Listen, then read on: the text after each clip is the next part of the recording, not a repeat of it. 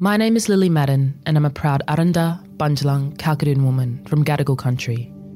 The Daily Oz acknowledges that this podcast is recorded on the lands of the Gadigal people and pays respect to all Aboriginal and Torres Strait Islander nations.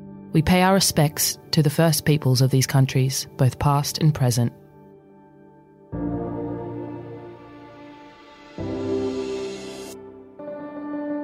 Good morning and welcome to the Daily Oz. It's Wednesday the 31st of January. I'm Zara. I'm Sam. You're listening to our three-part special investigation on vaping. On Monday we went from the tobacconist to the lab to find out what's actually in a vape. Then in part 2 we looked at the loopholes in the legislation and what's about to change.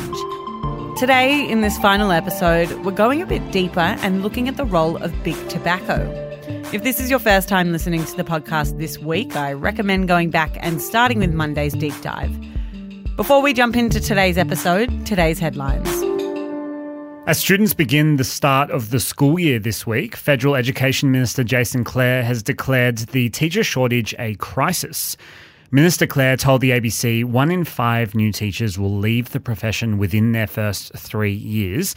That's if they graduate, of course. Clare noted just half of teaching students finish their degrees, facing challenges including unpaid placements. Sydney-siders have been urged to avoid swimming in the harbour after a woman was bitten by a suspected bull shark. The woman was swimming near a wharf at Elizabeth Bay at dusk in the inner east when nearby neighbours came to her aid. A vet was able to bandage her leg before paramedics arrived. City of Sydney councillor Linda Scott urged the public to stay out of the harbour until further notice. Russian figure skater Kamila Valieva has been given a 4-year ban from competing for using performance-enhancing drugs. The ban originates from doping results in December 2021, which came through at the 2022 Winter Olympics. Valieva, who was then aged 15, won gold with the Russian team at those games. This week, the Court of Arbitration for Sport upheld her ban, backdated to 2021. The World Anti-Doping Agency, or WADA, supported the ruling, saying the doping of children is unforgivable. And the good news, new research from the Australian National University, ANU, has found a protein in the immune system called Q70 that can help treat bowel cancer. The cancer-cooling protein, as it's called, can be activated with a combination of medications, which can treat DNA, and prevent cancer cells from spreading. Professor Si-Ming Man from ANU said the Q70 protein can help, quote, predict who will fare better or worse after being diagnosed with bowel cancer.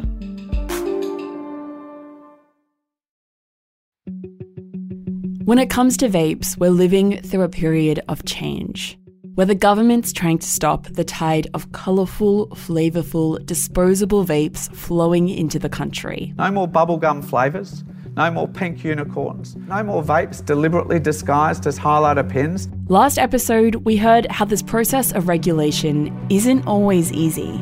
These manufacturers immediately shifted to change their packaging. But it's not just manufacturers pushing back against these reforms. The tobacco industry has always fought very hard against these sorts of regulations. In this episode, we're going to go a bit deeper and see what role big tobacco has to play. They can smell out a loophole and they push it open and make it into a door that they can waltz right through. From the Daily Oz, this is Understanding Vapes. Episode 3, the forces trying to legalise vaping.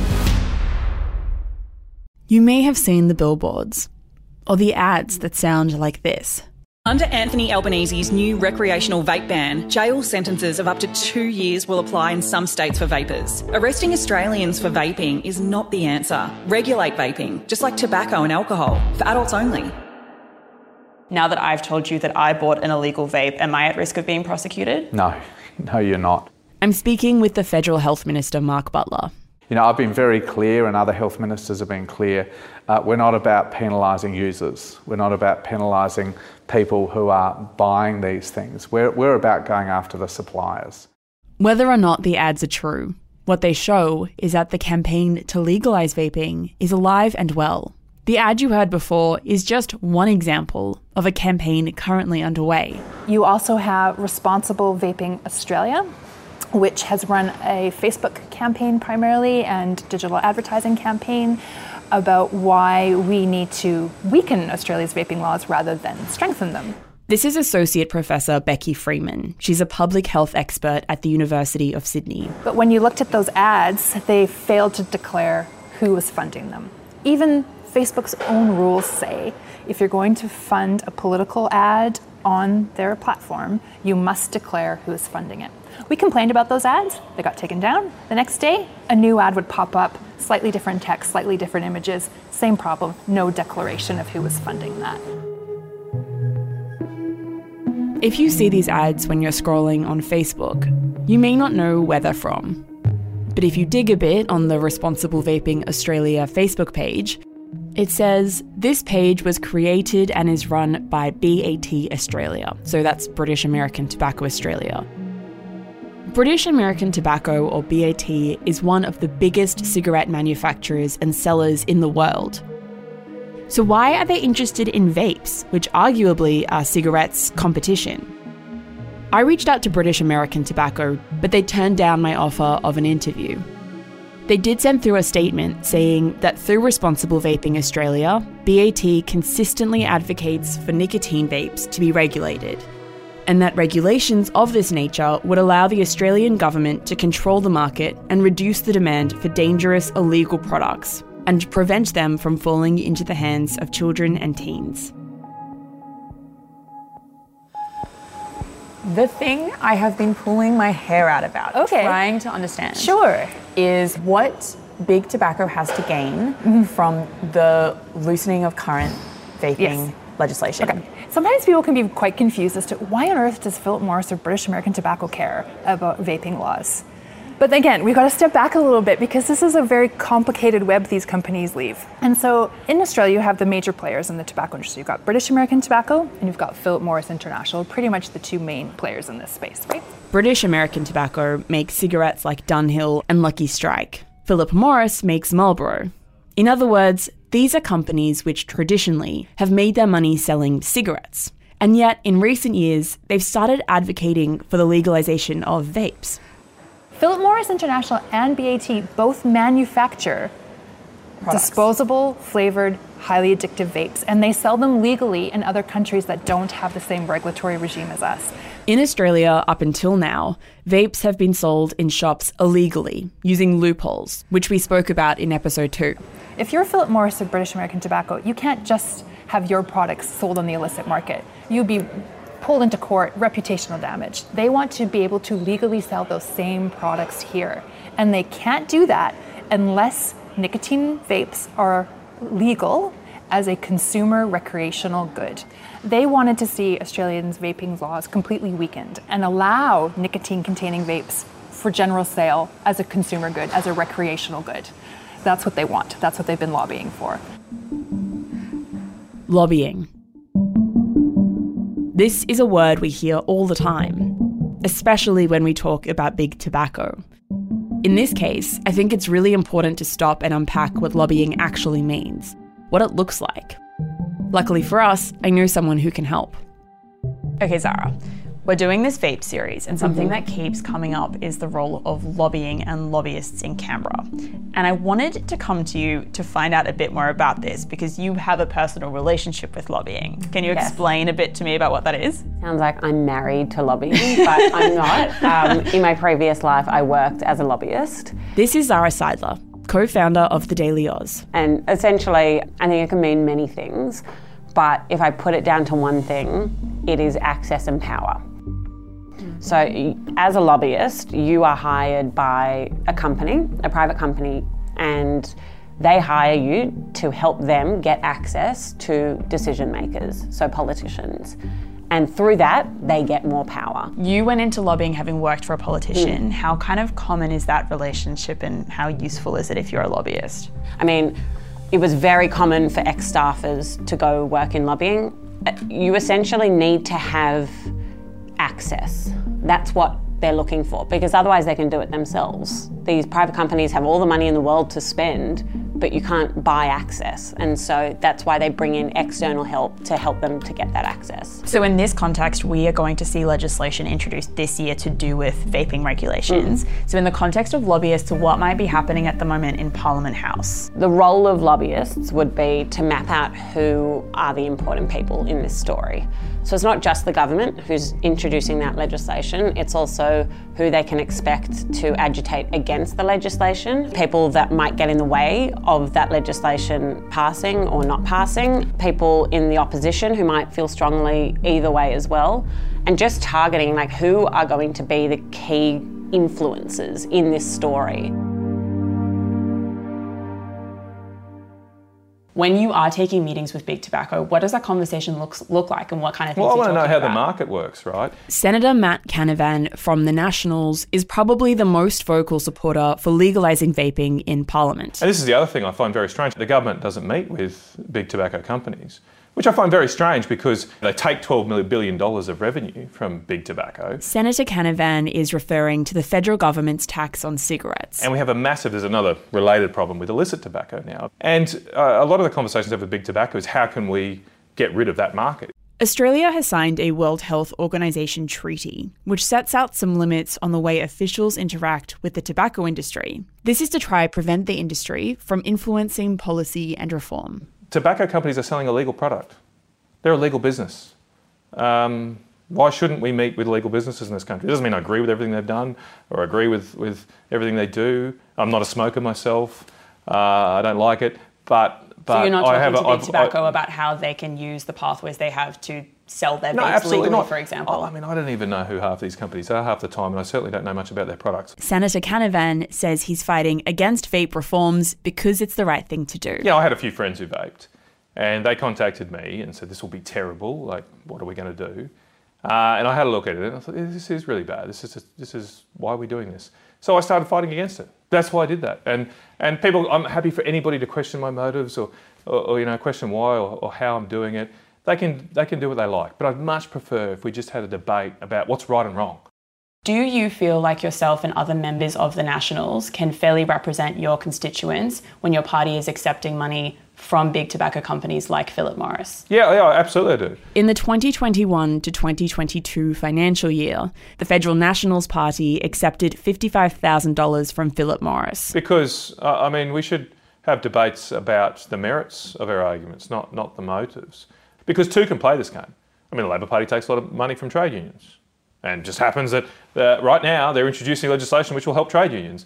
But the trade unions aren't necessarily responsible for 20,000 people in Australia dying every year from cigarettes. Well, hang on. I would argue that actually it's the choices of people alone. It's a legal product. If we want to get rid of tobacco, we could ban it.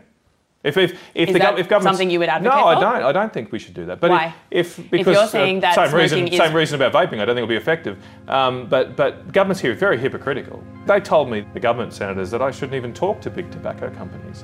Yet they're taking $12 billion a year in excise. Senator Canavan is referring again here to the federal government's tax on tobacco products. If anybody's addicted to nicotine, it's your federal government. They're raking in $12 billion a year from it. And I would suggest that at least a part of the reason the government is trying to crack down on vaping is they want to strip out more money from those people who smoke. Because the government right now, as it stands, make no money from vaping, but they make $12 billion a year from smoking. Why not crack down on cigarettes the same way you're cracking down on vapes?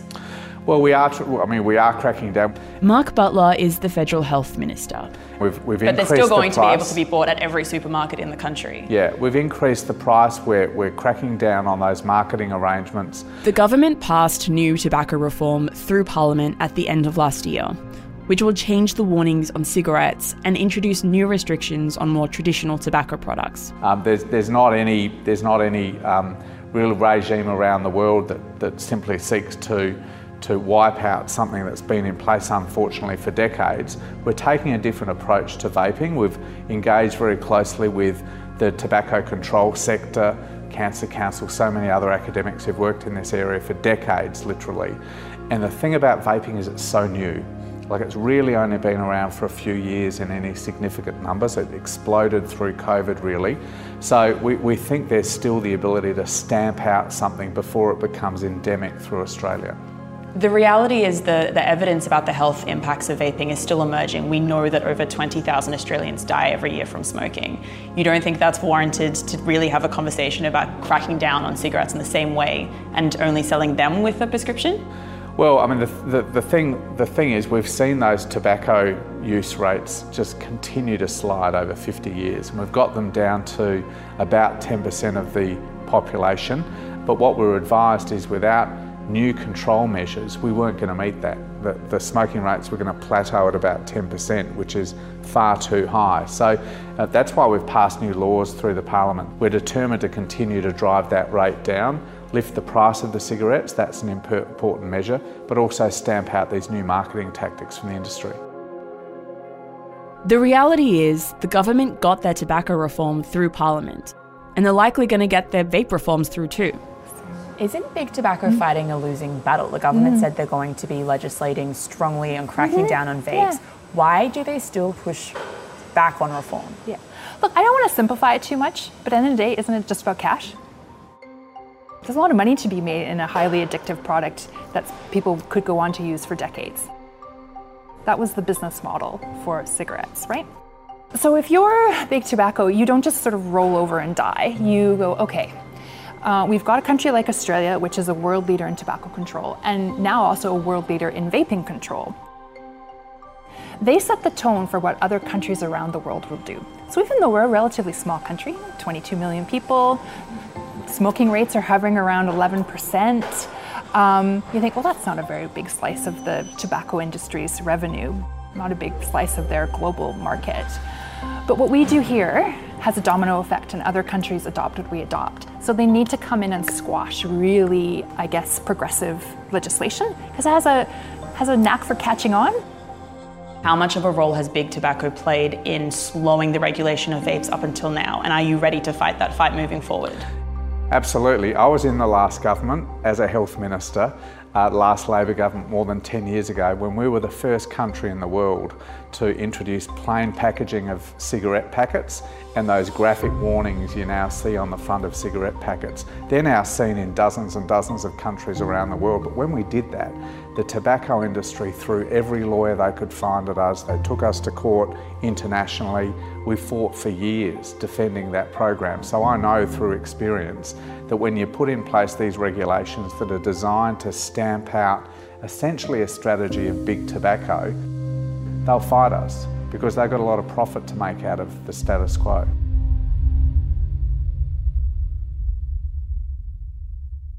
Remember right at the start of this series, I told you about the pharmacist in China, Han Lik, who's credited with designing the first vape to achieve mass commercial success. The story goes he invented the vape to try quit smoking. Apparently, a decade on from inventing the vape, he was still smoking cigarettes. But here's the thing.